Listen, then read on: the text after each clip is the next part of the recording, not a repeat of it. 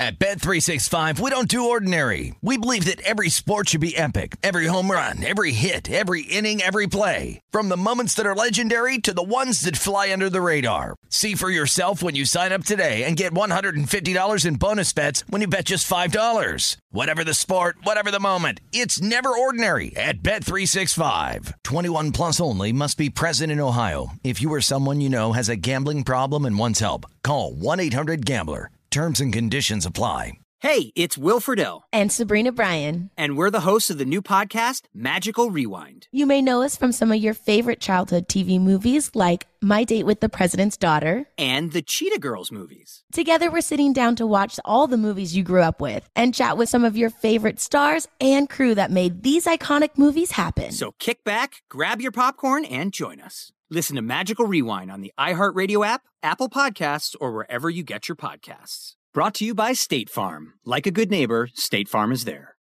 Live Nation presents Concert Week. Now through May 14th, get $25 tickets to over 5,000 shows. That's up to 75% off a summer full of your favorite artists like 21 Savage, Alanis Morissette, Cage the Elephant, Celeste Barber, Dierks Bentley, Fade, Hootie and the Blowfish, Janet Jackson, Kids Bop Kids, Meghan Trainor, Bissell Pluma, Sarah McLachlan. Get tickets to more than 5,000 summer shows for just $25. Until now through May 14th. Visit LiveNation.com/Concert Week to learn more and plan your summer with Sean Paul, Sum 41, 30 Seconds to Mars, and Two Door Cinema Club.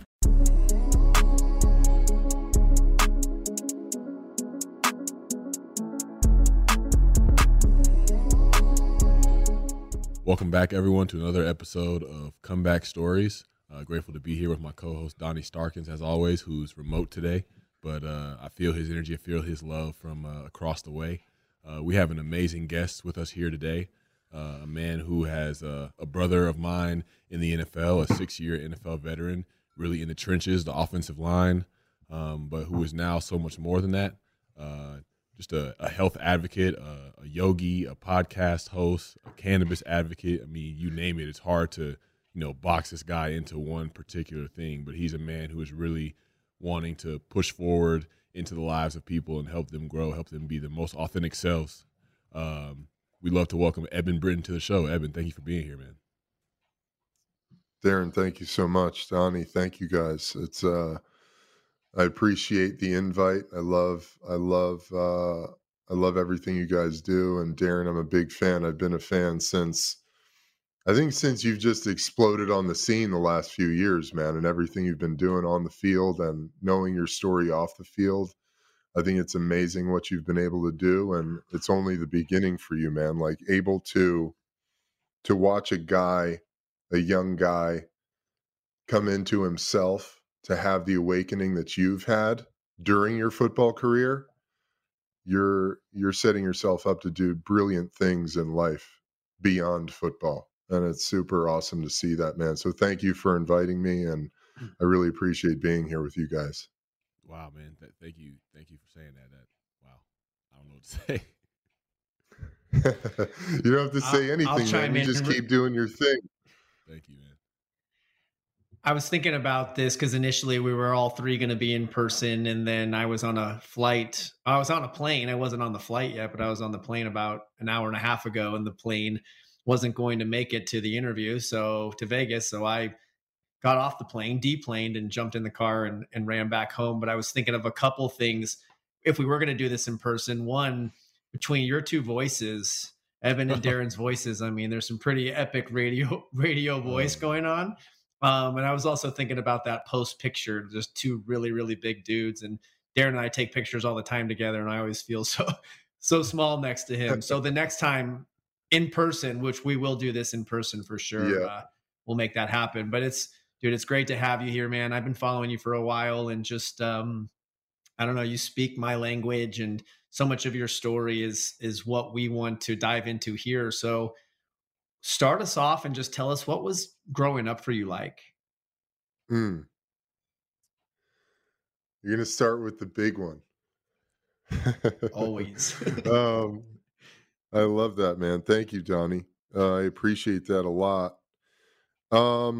Growing up, I was born in New York City, lived in Brooklyn till I was 10 years old. Parents got divorced when I was 7. My mom moved my brother and I out to Los Angeles when I was 10. Um,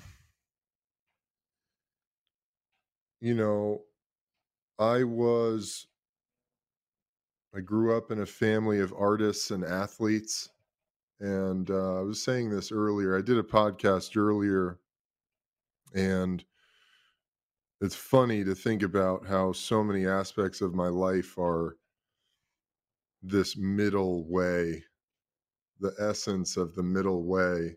There's a great there's a great astrology book called The Book of Birthdays, I think, and it's a huge book. It's got every single day.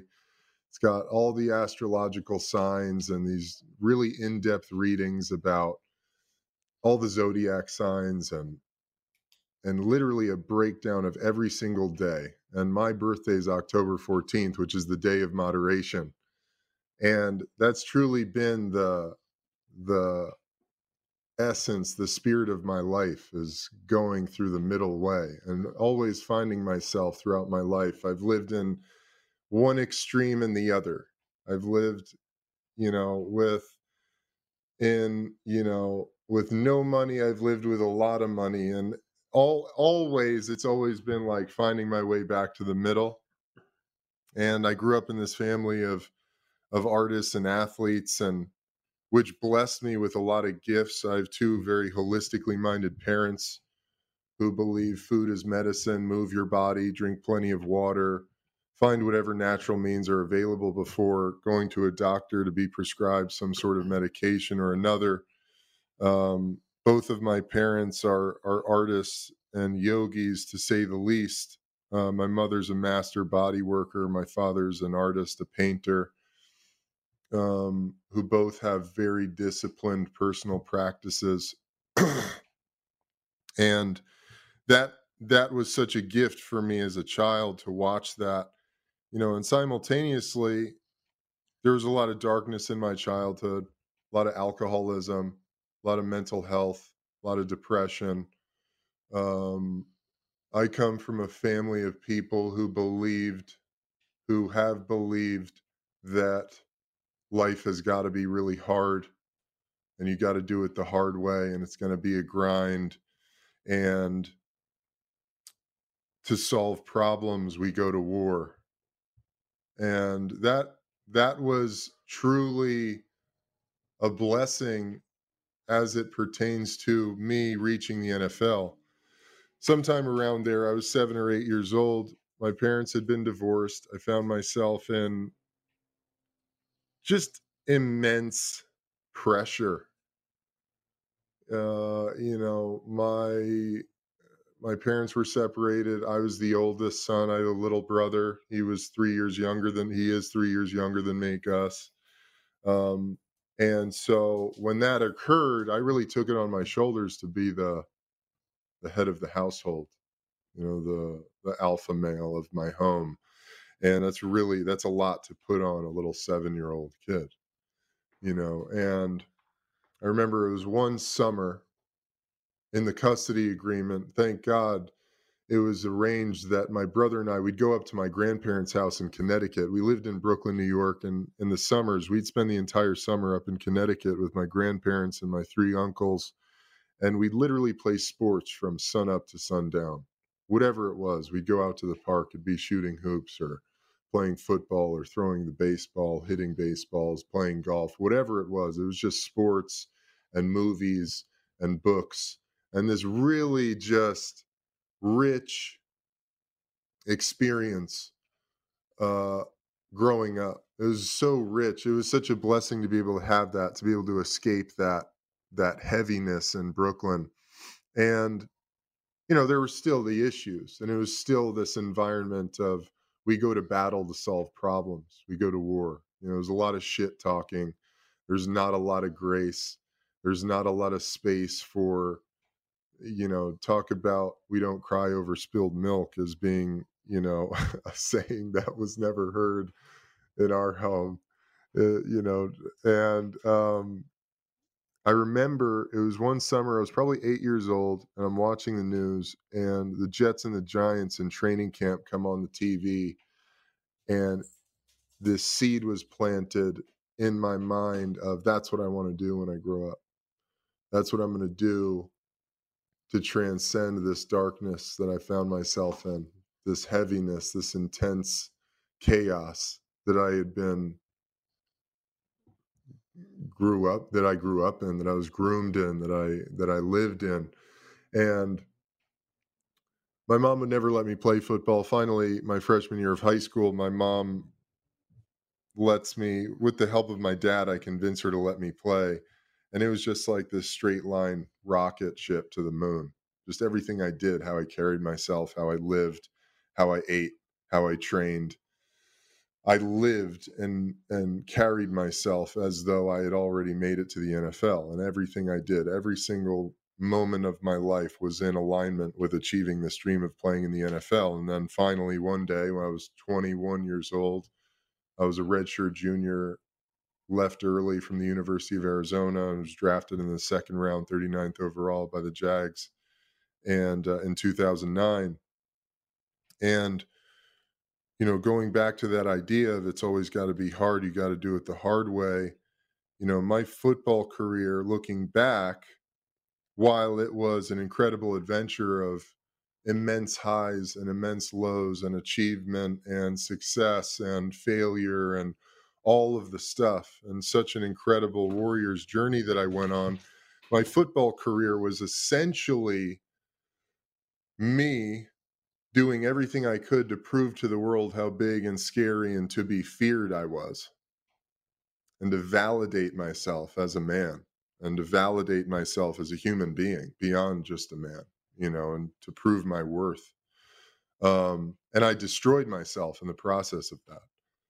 Back surgery, shoulder surgery, torn ligaments all around my body. My appendix exploded my last year in Chicago. Had to have an emergency appendectomy, had back surgery there was an infection in the disc after the surgery. I was paralyzed from the waist down for about 6 months. Basically had to, one step at a time, learn how to walk again. Started, I could barely get up off the couch before I would collapse because my legs would give out underneath me. So dealing with all of that pain and trauma, though, it really set me up for everything I was actually destined to do with my life, everything I'm built for, everything that, all of these gifts that I was given throughout my childhood of experiencing mental anguish, alcoholism, depression, all of the things that come with the addiction disease, and learning about who I was as a human being, as a man underneath all of that. And that took a lot of time, one step at a time, baby steps, really, so I retired in 2014 from football, and it was this roller coaster ride of relief. Like, Darren, you just finished the season, and that was always such an immense feeling of relief when the season came to an end, because you just worked so hard, no days off for like the last 8 months, right? You've just been nonstop grinding, giving it everything you have, pouring blood, sweat, and tears. And maybe the season went well, maybe it didn't go well. For me, I was on very few teams that we had a good season, that we had a season that really felt like a success. And I never made the playoffs when I was in the NFL, which was just, it's brutal when you're on teams that aren't having success. It can really be brutal, football in particular. And so you come to the end of that season, and it's just like you could take a deep breath. You could take a moment and take a nap. Like, what a fucking gift that is, to have a moment to just lie down and relax. And so when it came time that, I just knew, and we can go into that. My last year in Chicago, a lot happened. And we can talk about that if you guys want to. But it was just so clear to me that I had done everything I could possibly do in football. I'd given it everything I had. And I literally was in a meeting room watching film in Chicago looking up at myself. I had just come back from this ruptured appendix and I was starting to practice again. There were probably 3 games left in the season. I'm in pain from the top of my head to my big toes. I've got to pop like, Indocin or Cataflam just to like sit there in the chair. And not to mention the Adderall or whatever it was I was taking. I'm thinking to myself, man, I have no killer instinct left. Like I used to want to step on the field and fucking kill people. I wanted to end people. I had so much rage inside of me that I had to take out on other people on the field. And I had none of it left. And I was watching myself on film and I'm looking at the D end that I'm blocking and I'm thinking to myself, man,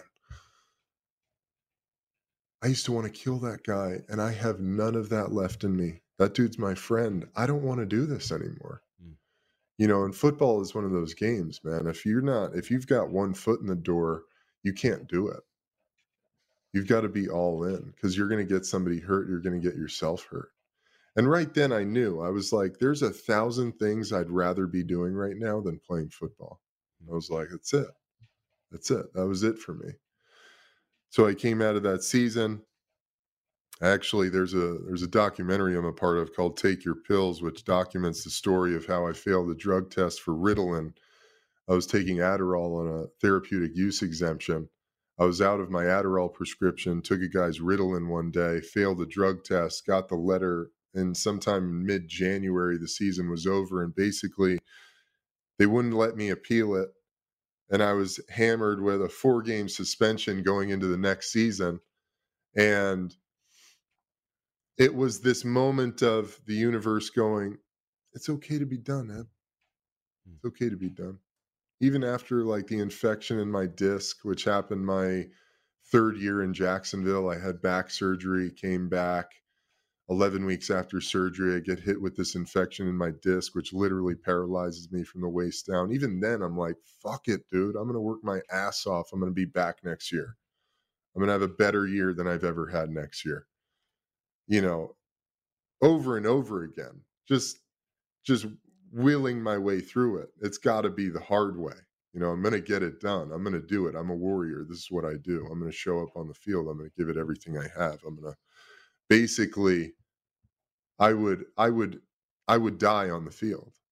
That was where I was at mentally until finally that moment in Chicago when I thought to myself, I have nothing left to give to this game.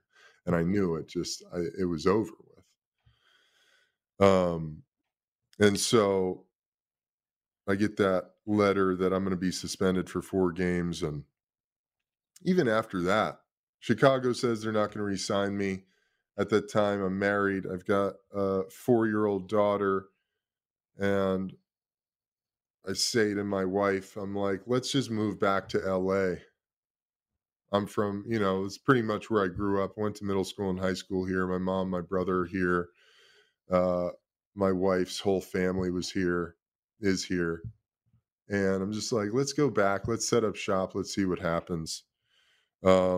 So we moved back to LA. I'm still getting calls. I've got calls from like the Bills, the Falcons. They want to bring me out, want to work me out. And I'd get off these phone calls and I'd start to think about it. And when I really felt into it, it was so clear to me. I thought, I can't even get on that plane. I can't even get on that airplane. I'm just not there anymore. I don't have that. I don't have that in me anymore. And so initially coming to that realization and having the clarity about being done with football, it's just like this immense relief, like, oh my God, wow, I'm done. I'm done. And it was very clear, there was nothing in me that regretted any moment of that. However, I was not prepared, even as a guy who, like I said, I have this background of artists and athletes. And even during my football career, I had this underlying vibration of being a writer in life after football. And I majored in creative writing at the University of Arizona. And even with that, always being a guy like during my football career, I mean, I'm team captain, I'm doing all the stuff. I was the guy that coaches always look to to set the example for my teammates. Even with that, I always had this thing like, I'm more than this. And I came out of football, and pretty quickly I was hit with the realization of I have no fucking idea who I am beyond this game. I have no fucking clue. What do I like? Who am I? Every relationship I've ever had is coming through the filter, the lens of me being this superstar athlete. Eb, what do you want to eat? What are we doing after the game? What do you want to do tomorrow? What are we going to do next week? All of it was every relationship I had, friends, family, otherwise, was all coming through the lens of me being this pro football player. And so I really had to start this painstaking process of figuring out who I was outside of that. And around 2016, it was just like my entire life was coming crashing over me in a fucking avalanche. Everything. I didn't know how to relate to my wife. I didn't know how to relate to anybody. I didn't know what I wanted to do. I realized that I had willed my way to making millions of dollars in the NFL, never had to have a real job, never had to negotiate my own self-worth, never had to ask someone for money. And I'm just like, holy shit, how do I make money? How am I going to make money? I don't even know how to get a job. Like I don't know anything. I know nothing. I barely know how to pay bills. you know. And that all culminated in watching myself scream into a phone at my wife saying, I'm going to kill myself or I'm going to kill somebody, as I got on the on-ramp onto the 170 freeway to drive to this CBD company I had started out in Chatsworth. And from there, God bless her, my wife went to my mom and my aunt and was just in tears and said, I don't know what to do. I don't know what to do with that anymore. I don't know what's going on with him, where he's at, how to help him. He just seems sort of, in a lot of pain. And I didn't know that at the time, but by the time I got to the office, my mom called me and said, Eb, how you doing? I said, I could barely talk. I was just so choked in pain and agony. And she said, why don't you come over for dinner? Why don't you come over for dinner? Have dinner with me, your Aunt Martha, and your brother Gus. I said, okay. The next night, I came over for dinner, and my mom, my aunt, my brother, we were having dinner, just talking through everything that was going on. And, they basically just reminded me of our background and our family disease of alcoholism and said, Eb, there are tools that can be helpful. 12-step program in particular. Alcohol was never, the substances were never really an issue for me. It was the thinking, my own thinking. I didn't have a drinking disease. I had a thinking disease. And so for me, it was going to Al-Anon. Al-Anon is for families of alcoholics. And my brother had been going to a men's meeting, and he's like, yeah, why don't you come with me? Check it out. Just see what's going on. And so I went in there, and the first guy just started sharing, the lead started sharing, and it was like he was talking about my childhood. And I went in there just cloaked in darkness and heaviness and shame and guilt. And somewhere through his share, I just started bursting into tears. And it was like the clouds parted, the light shined through. I could breathe for the first time in, a few years, maybe forever. And I walked out of there with the sense that there was hope, there was hope back. There was hope back in my heart. And I had some faith that something bigger than me was looking out for me. And that really just started this process of me putting myself back together, of finding these tools to live live a life that's full of joy and love and compassion and connectedness and everything that I've ever wanted, you know. And it was only through really hitting rock bottom, and then by the grace of God finding, or at least, because at that time I didn't really even have the ability to pick up the phone and tell anybody I was in pain, you know. But I was just blessed that I had people around me who came to me and said, Eb, we can help. And I just was so broken down that I was just surrendered to whatever they had to offer. Mm. Wow. I mean, thank you for going into such great detail, man. I mean, just through, I can relate to, you know, the pain that you've faced in the league, just the exhaustion of the killer instinct. I feel like there's some days where I feel like I still have it, but there's some days where I'm like, I don't know, man.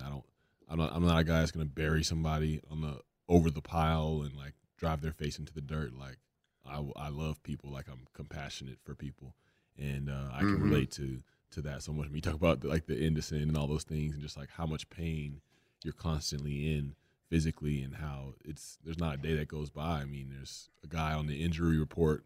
You don't even have to be on the injury report, and you'll have three things bothering you at least. And it's just like all these ways of, and we don't learn how to care for ourselves. We don't learn how to put ourselves first, find an identity. I feel like I'm blessed to be here because I had to crash and burn off of pills. Like I was the addict in my life. I went to the 12-step programs because of me. I had to go to rehab, you know, and really be broken down and really sit there. And that gift of desperation, that gift of despair allowed me to really step away and look at Darren Waller, the person. And that serves me today because I'm now in the game, and I'm like, you know, I'm going to go out on my terms when my terms are, and not feel attached to this game. I mean, of course I'm going to miss it. It's taught me so much. It's exposed me to so much, but at the end of the day, it's not who I am, and it's not what I enjoy doing the most, like straight up. And so I'm grateful for you painting that picture, because I don't think a lot of people have a picture like this of an athlete, of an NFL player that's, you know, gotten to this point. And, you know, my dream was this, my goal was this. Like, it's so romanticized in our culture of having a great goal, having a great dream of being this athlete, being all this. But it's like, what about the other side? Like, what is the cost of pursuing that goal? So anybody that I'm close to, I like to try to challenge them as far as like, okay, like this is great, like achieve these things, but like, what is this for? What is the purpose behind the achievement? And you know, it can just be such a dark road. It has been for me, and I'm grateful that, you know, people like you can come on here, and I'm learning from you as you spoke. I'm just soaking it all in, absorbing just your resilience, your ability to overcome and to be where you are today. It's just like it's beautiful, man. Like these are the things I want to talk about.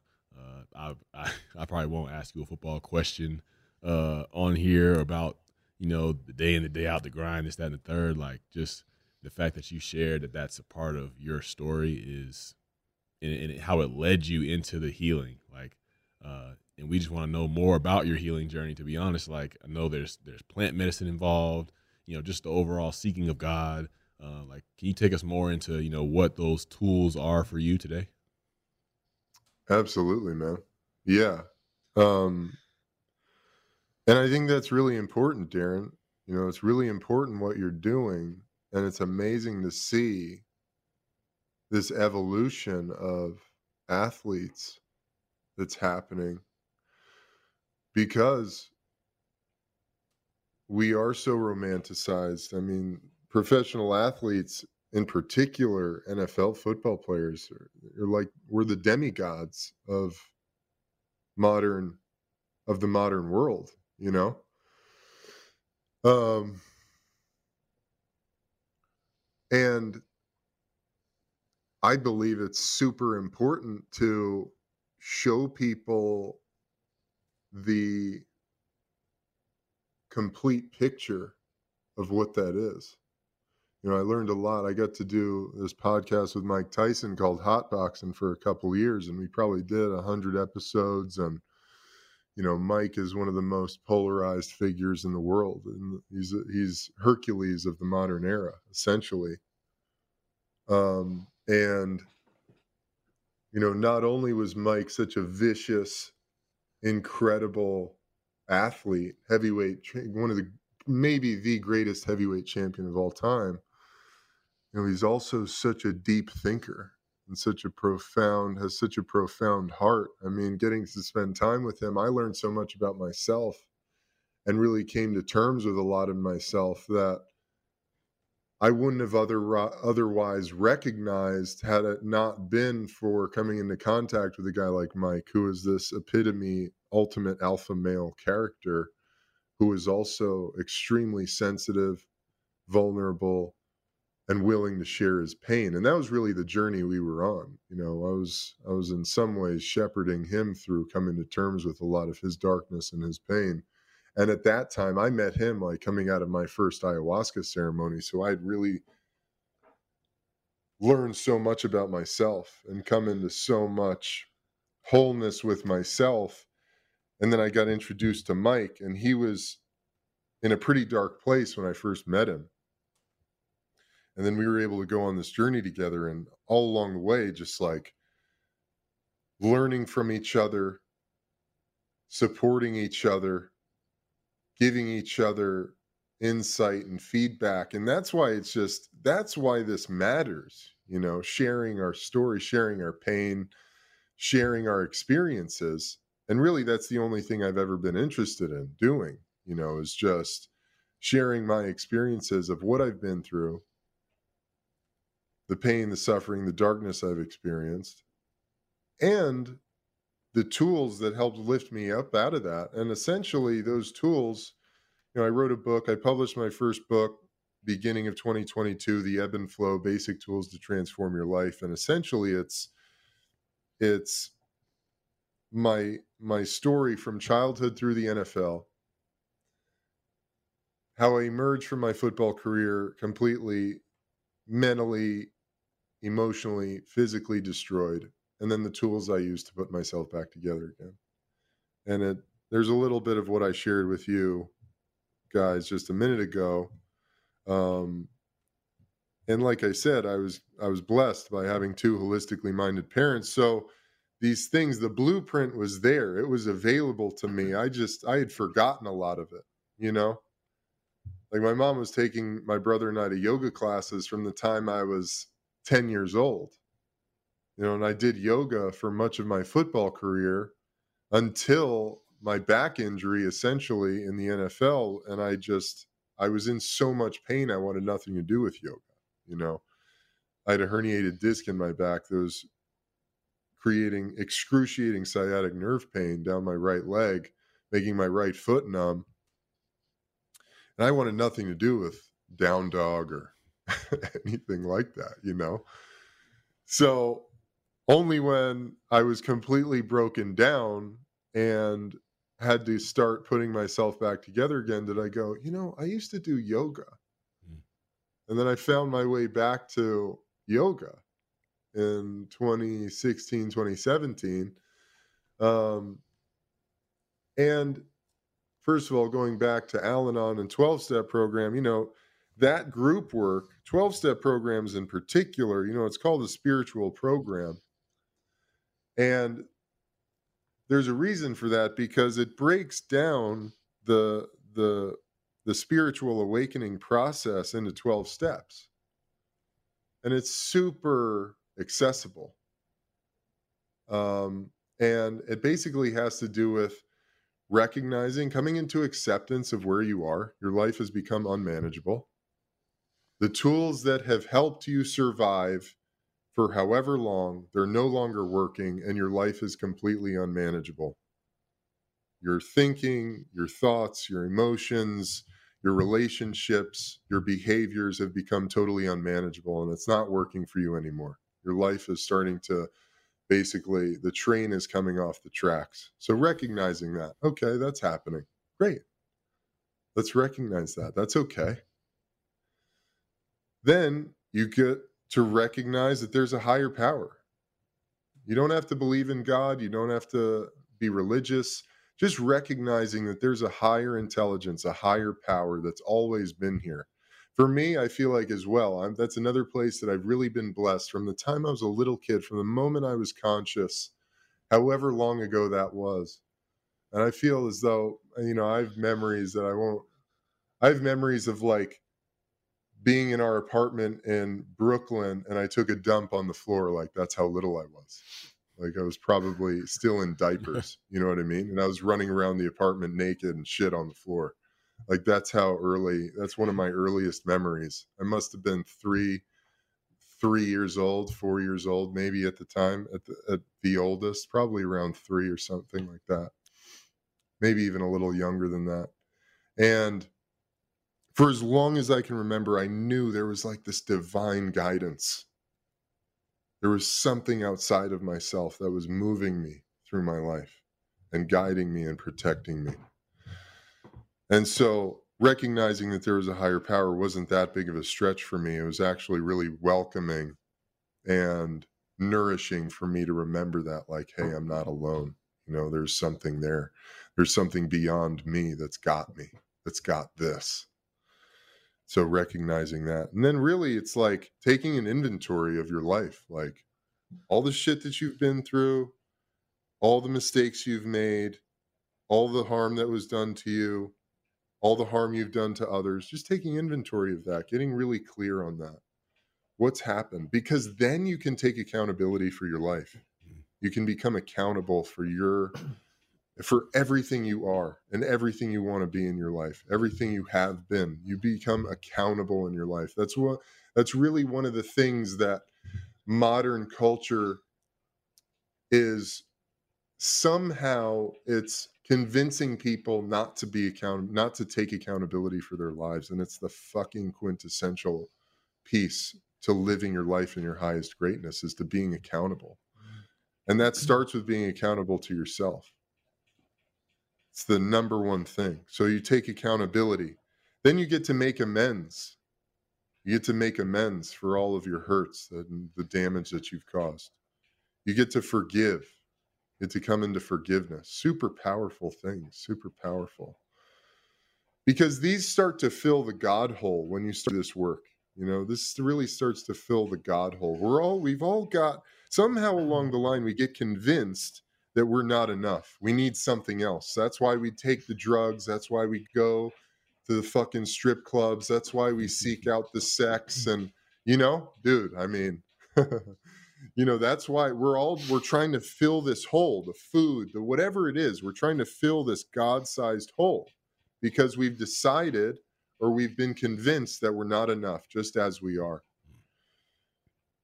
And so you start to fill this hole with all of this good stuff, with accountability, with forgiveness, with making amends.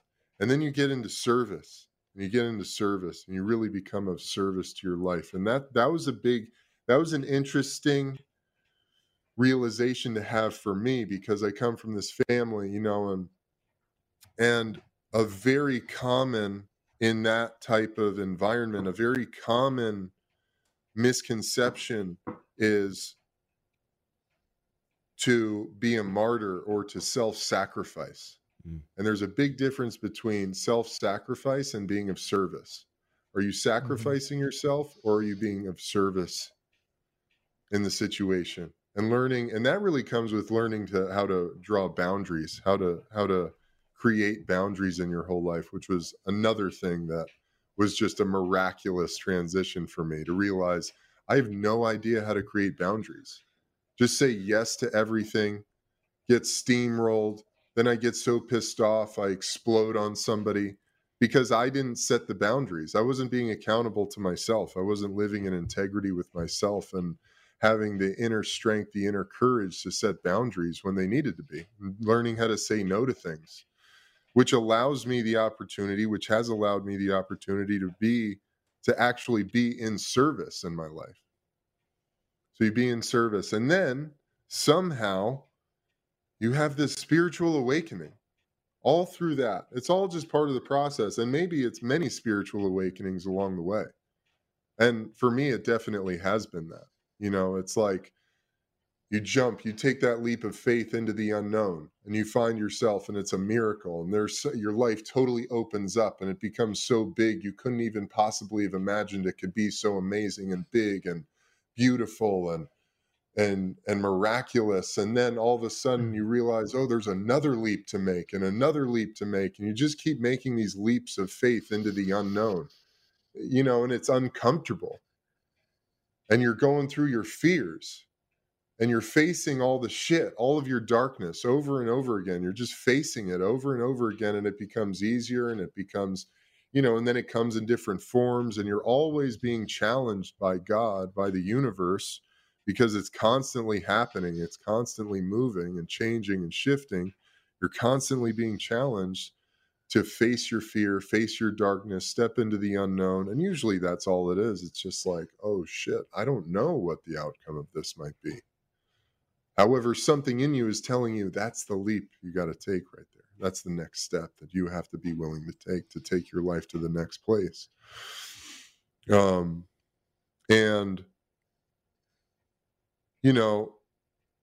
So the Al-Anon brought me into group therapy, brought me into the spiritual work. This spiritual work is like I just laid out there.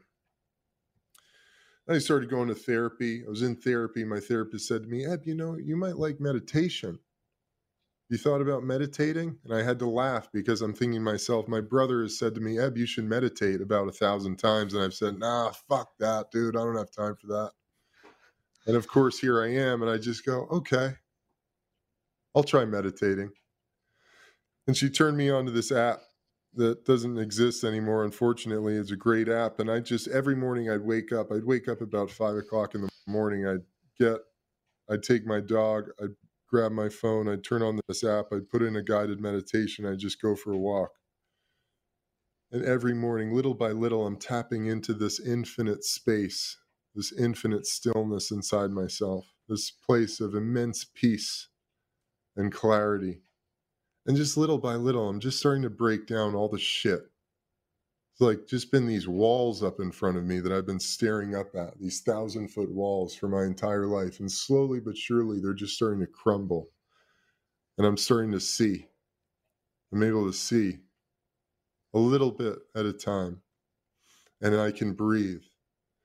And so the meditation, it led me into breath work, and then it led me back into yoga. And then from the yoga, I met, all along the way, I'm meeting these people who are showing me the way.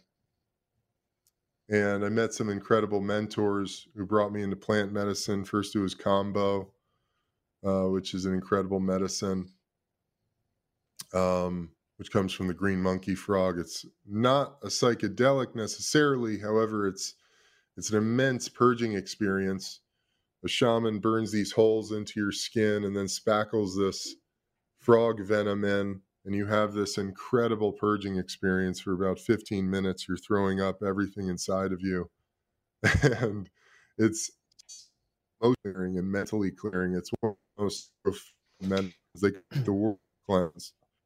And then from there, I went into Iowa, which was another profound medicine. And, and all along the way, I'm just picking up these pieces and learning about who I am. And sometime in there, I'm meeting my mentor, a guy named Kirk Westwood, who's an incredible dude. Really, I owe a lot to Kirk for just showing me the way back to myself. And he said, Eb, you need to learn about your lineage. You need to learn about who you are, because you come from a line of mystics and shamans and witches and people who have, this is in your blood. I'm like, really? Literally 2 days later, I get a letter from my grandmother. Her name's Estelle Parsons. She's an Academy Award-winning actress. And she says, Eb, I want to share with you about your first American ancestor, a woman named Mary Bliss Parsons. She came over to America in about 1640. She was on trial for witchcraft 3 times. She had 11 kids. One of them was named Eben. He was killed in a battle with Native Americans. she had all these feuds. There were all these books written about her. And I started reading these books and about this woman, Mary Bliss Parsons, and she lived to be somewhere in her 80s. And I got to share this information with my mom and my aunt, who, for whatever reason, my grandmother never shared any of this with. And it really was this very healing moment for our family because, you know, the dark side of mysticism or ancient knowledge is that if you don't have any recognition of it, the dark side of it is it turns into addiction because you go seeking God, you go seeking spirit in substances because that seems to be the only route to fill this void that you're feeling, this craving for the unseen realms, for tapping into spirit, essentially. And so being able to give that information to my mom and my aunt really filled a big void for them and helped them put some pieces into things that they had experienced in their life, you know, dealing with alcoholism and drug addiction. And my mom, God bless her, she's 40 years sober at this stage. My aunt was, you know, she was on the other side. She was an Al-Anon like me. And she is an Al-Anon like me. And, you know, it's been a very healing experience. And all I can say is that it's been a testament to me letting go of the reins and following the guidance of spirit, of my highest self, allowing that to shine through rather than fucking just willing my way through it all, just bulldozing my way through life, you know, wreaking havoc here, destroying things there, making a complete mess of my life of which I would have to at some point remedy and make an amends for, you know. I don't know if I answered any of your question, but that's a little bit of it. I think you more than answered that. Yeah. Following you for a while, I've always known that this conversation, I don't think Darren, I'll maybe speak for both of us, that we've never had a guest that's probably more aligned with our path, our message, and our mission and what you're doing. And I think about the similarities to my background, which our guests probably know. They've heard Darren and I's story, but maybe you haven't heard mine. So my parents also divorced when I was 7. Played college baseball at your rival at Arizona State, had a massive surgery on my knee my senior year. I know. I don't even really care anymore about that rivalry at all, actually. But yeah. So I had a massive surgery, and that surgery sent me down a long road of addiction. The surgery was what I blamed it on, you know, cadaver transplant of my meniscus, my 5th surgery on my left knee, 80 Percocet a week for a month straight. Doctor cuts me off cold turkey. And so I'm thrusted into this world of non-baseball. And instead of having any kind of tools to deconstruct like this athlete identity, when I got into rehab years later, I got really curious on what the fuck happened to my life. And when I got honest and took ownership, like you said, and stopped blaming the doctor who screwed me over and, you know, everybody else that didn't understand, it was, I didn't want to feel the emotional pain of the loss of baseball, the love of my life, the only thing I ever knew. And so that ownership, and I'm so thankful for addiction today because it streamlined me into this process where you talked about it with yoga. Like my mom's the one that got me into yoga, and I was dying in my addiction. And she would say, you need to go to yoga. And I would say, yoga's for girls and hippies. I'm not doing that shit. And then I went once and I knew I would do it the rest of my life. And then I became a yoga teacher, and I've been teaching 10 years now. And so just the paths are so similar in so many ways. Yeah, I'm just really resonating with your story, your ability, your story. And I know just this is going to be a 2-part series. So maybe the next one we can get you in person, just so we can have the next 15 minutes on this session or so to continue talking, because we're just scratching the surface right now. 1,000%, dude. I'm there, man. I want to come hang with you guys in person for sure. Yeah, that'd be fire. I think the other piece is Darren and I are, have this identity, especially as we started this journey with comeback stories of sobriety. And about a year ago today, I tapped into the plant medicine world and did my first psilocybin journey. And since then, I've done a couple combos, couple Bufo ceremonies, couple of those that were together. Heard you share your stories with combo, and I also enjoy the medicine of rapé. So it's just interesting that we're able to, even like you speaking 12 steps and you really being able to explain this 12 steps better than I did through a different program, not involving alcohol, but being really it's cultist 2.0. There's sober people that came before me, a friend, the Luke stories that gave me permission to do the same. So I love that we're diving in and talking about this, and really just the transformations that it's had in my life personally have been like years and years. 100 years of therapy couldn't have gotten me what I've gotten through these medicines. 1,000%, man. It's really, it's profound that there's really a coming back together that occurs. It's hard to explain because you're not any different.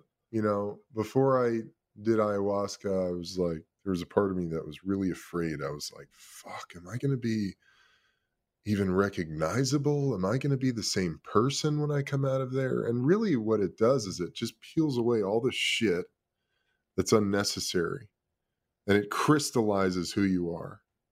And it brings you into recognition and reconciliation with who you are, who you truly are. And there's a wholeness that comes with that. There's a wholeness that is cultivated through those medicines that nothing else really does other than meditation, honestly. I mean, meditation, if everybody did minimum 10 minutes of meditation every morning, we'd live in a much different world, but a lot of people just, and I've been having this conversation with a buddy of mine a lot lately. We live in a really interesting time where people are, because our perception of reality is based on the belief matrix that exists in our subconscious mind. And that belief matrix is built on all the conditioning that we've been programmed with over the last however many years since we were little kids. It's a lot of input from parents, school, authority figures, religion, society, culture, advertising, marketing. All this stuff has been taken in by our subconscious mind, and we literally view life through this belief matrix, this matrix of belief, and that dictates our perception of everything we see, hear, feel, taste, touch, smell. All of it comes through this belief matrix of how we perceive life to be, what we think it is supposed to be. And there is nothing that can obliterate that belief matrix like plant medicine, like psilocybin, DMT, LSD, any of these things. They just obliterate that subconscious belief matrix, because you're walking around and you're perceiving things in a very specific way that you're not even conscious of. And the only way, sorry if you guys keep hearing that dinging, I'm getting text. I hate that, like, the laptops and the phones. Okay, good. So we're going around experiencing life through this belief matrix. And until the only way to tap into your subconscious essentially is to experience discomfort and to be uncomfortable. And because then you get to see these triggers. Your triggers start to arise. Like, that's why I'm a devotee essentially of hot yoga. I go and I teach it, I take it. Bikram is what it used to be called. I don't know what we call it anymore, but it's a profound practice because it's 90 minutes in a 105-degree room with 50% humidity. The moment you step into the room, you start producing stress hormones, adrenaline and cortisol. Your amygdala starts firing, the center of fight, flight, freeze, fix. Your amygdala starts going haywire. You get on your mat, you start doing breathing exercises, pranayama, 6 seconds in, 6 seconds out. You deactivate your amygdala. You activate the prefrontal cortex, the center of executive decision-making, the Godhead, and you're able to cultivate resilience and space in your nervous system. And so that's one pathway. Psychedelics, plant medicine are another pathway because they literally plunge you into discomfort. And yes, of course, sometimes it'll be a super blissful, beautiful, amazing, love-filled experience. However, why it works is because it plunges you into discomfort and adversity and challenge, and you have to face all of this shit, your darkness. How do you react when shit gets really heavy? Ice tubs are another great thing. Darren, I wish that I knew what I knew now and when I was playing football. So I just get into the ice tub up to my neck for 3 minutes rather than sitting up to my waist for like 15 minutes, which was a complete waste of time. And so you get to go in there and you get to confront your darkness. You get to confront your beliefs about who you are, what you are, how it's supposed to be, what it's got to look like, all this shit, and you get to unravel it. You get to dissolve all that shit. And you get to be really clear about what is, who you are, how do you want to spend your time. There's no greater commodity that we have than time. Beyond money, beyond anything, time. How do you want to spend your time? I don't want to spend a moment doing anything that does not enrich my life, that does not enrich and nourish my heart and soul. I just don't have time. I don't have time for it, And when you get really clear, you start to recognize that. It's like, what do you want to spend your time doing? I want to spend my time with my loved ones, with my friends. I want to spend my time doing really fucking purposeful, meaningful work. And outside of that, what else is there? Which is interesting with the meditation, which a common response is, as I also teach meditation, is I don't have time to meditate, which is like, I get that answer because that's probably what I used to say. But this is what actually gives us more time, because it all comes back to what you're saying. It's awareness and having the awareness to know of where you're wasting your time. And so what meditation actually does is it gives you more time, and it completely opens up your perspective and your life, because you start to see and you're aware of the things you can't control, the things that are stressing you out. And so you actually get so much time back. 1,000%. It's that's such the ultimate selling point of meditation. It's such an important point, dude. I totally agree. And it has been that for me. It's like our same thinking mind. It's that the reason we don't want to meditate is because of the thinking, all of that internal negotiating. I don't have the time. The other common response is I can't meditate. My mind never stops thinking. And my response is always no, it does. So you just give your mind something to focus on, right? And so, yeah, the madness of the mind and what it can talk us into or out of doing is quite interesting, but it always comes down to awareness. 1,000%, man. I love that. I totally agree. Darren, how's your meditation practice these days? Darren's pretty dedicated. I mean, he's dialed into the work and the morning routines like nobody I've ever seen before. I love that. Mornings, I've been on 20 minutes a morning for a minute now. Now the season's over, I'm like, let's get like at least 2 20-minute blocks. Like, why not 3? Why not 60 minutes a day? There's that, nothing dude. really stopping me right now. So I'm really just enjoying the fact that I've been that consistent in it, because there's been ebbs and flows over the years. I've been consistent for a large part of it, and there's some parts of it where I'm not that excuse can creep into my mind. It's like, oh man, like I'll put a time limit on my morning routine because I got to get to football, or I got to get to this, or I got to get to that. Like, so I'm really like putting my daily healing and processing and reflecting on a timer, which is, I can't put a timer on my healing. I can't put a timer on my growth. And I feel that sometimes amidst trying to navigate my career. But in seasons like this, it's just incredible to be able to sit for that long. And it's just like, man, I haven't done this in a long time. Sitting this consistently for this long and bringing it into the evening as well. Like it's really been paying off for me, especially with this trying season that just was.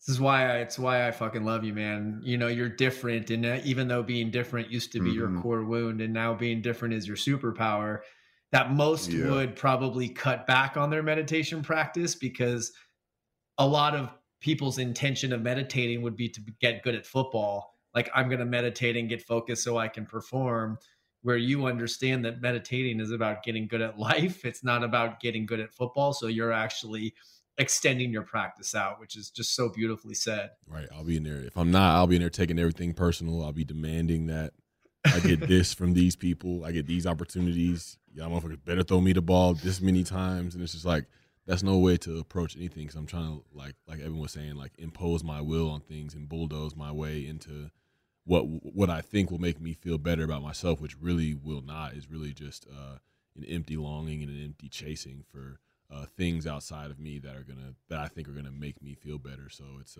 whenever I come back to the dog feels me on that one. But anytime that I'm not looking outside of myself is when it's serving me the most, and I've really felt it with my meditation lately. Barking on the truth. Dude, you're so far ahead, man. You're fucking light years ahead, Darren. It's amazing, man. I love that. Just keep going. It's going to be like the sky, other galaxies are not even the limit, bro. And I've been meditating every day for the last, basically since 2016. So like 6-7 years every day meditating. And that discipline pays so many dividends, and things start to happen in your perception of reality that you couldn't even possibly imagine.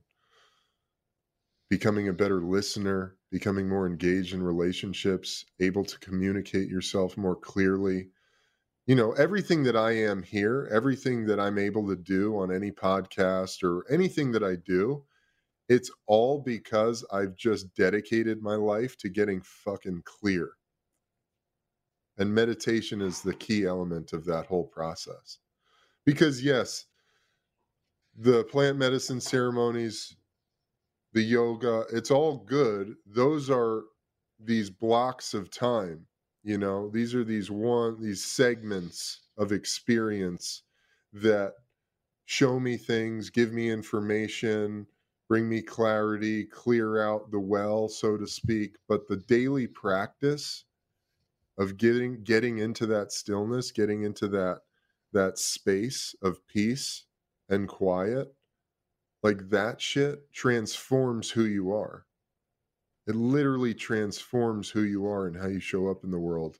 And there's nothing more powerful than that nowadays, man. Like we need people who are engaged and present and showing up compassionately in the world. Especially fucking big men. Big alpha male men, men in particular. We've been bamboozled into this strange idea of what masculinity is, and the truth of being a king, of living in your divine masculine, is being the fucking mountain, dude. You're unshakable. No matter what chaos comes your way, you're fucking unshakable. You're immovable. You can endure. You can hold the space for whatever chaos, storm, whatever comes your way. You're able to hold the structure of the universe with your presence. And you do that benevolently. You do that compassionately. You do that lovingly. And you shine a light. So everywhere you go into, every room you step into, every place you go, you're just this beacon of fucking light that people are just like, they don't even know what to do because they've never seen anything like that. They've never seen that combination of immense physicality with incredible inner stillness and peace and grace. Like, it's just like, it's perhaps the most powerful combination you could possibly imagine. And that comes from having the daily practice. You know, it doesn't just happen. You know, dude, you've been through shit. You've been through hell to get to where you are right now. You know, and it's a testament to who you are that you keep showing up that way. You keep showing up. As you're explaining that, I was just looking at, you know, two big dudes that really embody everything that you're explaining right there. And it's, I mean, you can hear it, whether you're listening to this on audio or you're watching it on video. I mean, you've got some two big, massive dudes that also embody this feminine quality that really balances out to be the mountain. And I think a lot of it comes back to this place of the middle ground that you talk about. I always like to say the middle ground is the holy ground, that place of neutrality in the middle where we can, you know, not be, you know, wavered or pushed off kilter too easily, which it always all comes back to the practices, the habits and the rituals, which is like the essence of self-love and keeping yourself accountable. I think a lot of people talk about self-love and all these, like, you know, pedicures and body work, but it really comes down to accountability. It's keeping the promises you make to yourself, to your habits and your rituals, because you slip from those habits, you become so much more vulnerable to the noise, the internal noise and the external noise. But when you keep those promises, you become unshakable, like you're talking about. And me and just for context again, like Darren and I started as Darren's coach, and we became just really close friends and started this podcast. And but I look at him and just so fucking consistent with the work in his journal and his notebook that if you're, again, just listening, you can see it, like always taking notes and dialed into his practices. And hearing you and your words and how you explain, this is a direct reflection to the dedication to the work. And the work becomes a labor of love, and the labor of love becomes a lifestyle. And this is just how we roll. That's right, dude. No doubt. 1,000%. No doubt. Well, Eben, man, it's just like, there's so much more I feel like we could dive into as far as your purpose, as far as how you show up, how you serve, the benefits of you doing your practice and how that shows up in the world. And with the part 2, we'd love to dive more into that, into what you're doing, into what you embody on all the different platforms that you take the stage on. And but yeah, man, just for today, I say thank you. I appreciate you for being vulnerable, showing the greatest skill that a man could possibly display, in my opinion. That vulnerability, the way that you stand on the front lines with it is admirable, and I respect you so much, and thank you for your time, bro. Thank you, my brother. I appreciate it so much, Darren. And Donnie, thank you as well. You guys are the best, and we'll definitely do a part 2 in person. Just let me know. I mean, I'm around, dude, so we'll figure it out. We'll get it done, and I can't thank you guys enough.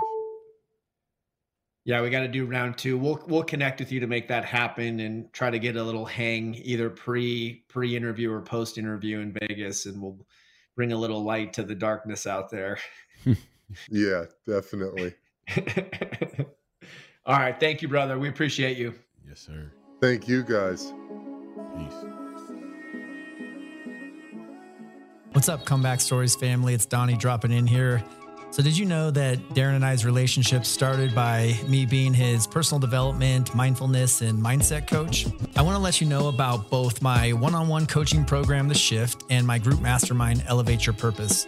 These coaching programs are specifically designed for people who are ready to take the next step in their purpose and level up their career, personal finances, and have more connected, deep, and meaningful relationships. My gift and part of my purpose is to help others take that next step in leveling up their lives so that they can have a greater impact on the lives of others, create success that's sustainable yet evolves and grows, and help build a legacy that will outlive your life. If this is calling you, just go to DonnieStarkins.com and apply for either one of my programs. At Bet365, we don't do ordinary. We believe that every sport should be epic. Every home run, every hit, every inning, every play. From the moments that are legendary to the ones that fly under the radar. See for yourself when you sign up today and get $150 in bonus bets when you bet just $5. Whatever the sport, whatever the moment, it's never ordinary at Bet365. 21 plus only. Must be present in Ohio. If you or someone you know has a gambling problem and wants help, call 1-800-GAMBLER. Terms and conditions apply. Live Nation presents Concert Week. Now through May 14th, get $25 tickets to over 5,000 shows. That's up to 75% off a summer full of your favorite artists like 21 Savage, Alanis Morissette, Cage the Elephant, Celeste Barber, Dierks Bentley, Fade, Hootie and the Blowfish, Janet Jackson, Kids Bop Kids, Meghan Trainor, Peso Pluma, Sarah McLachlan. Get tickets to more than 5,000 summer shows for just $25. Until now through May 14th. Visit LiveNation.com/Concert Week to learn more and plan your summer with Sean Paul, Sum 41, 30 Seconds to Mars, and Two Door Cinema Club. Hey guys, back at the playground again, huh? Yep. You know what this playground could use? A wine country. Heck yeah, and some waves so we could go surfing. Oh, yeah. Ah, love that. A redwood forest would be cool. I'm in. Ah, ski slopes. Let's do it. Can a girl go shopping? Yeah, baby. Wait! Did we just invent California? Discover why California is the ultimate playground at visitcalifornia.com.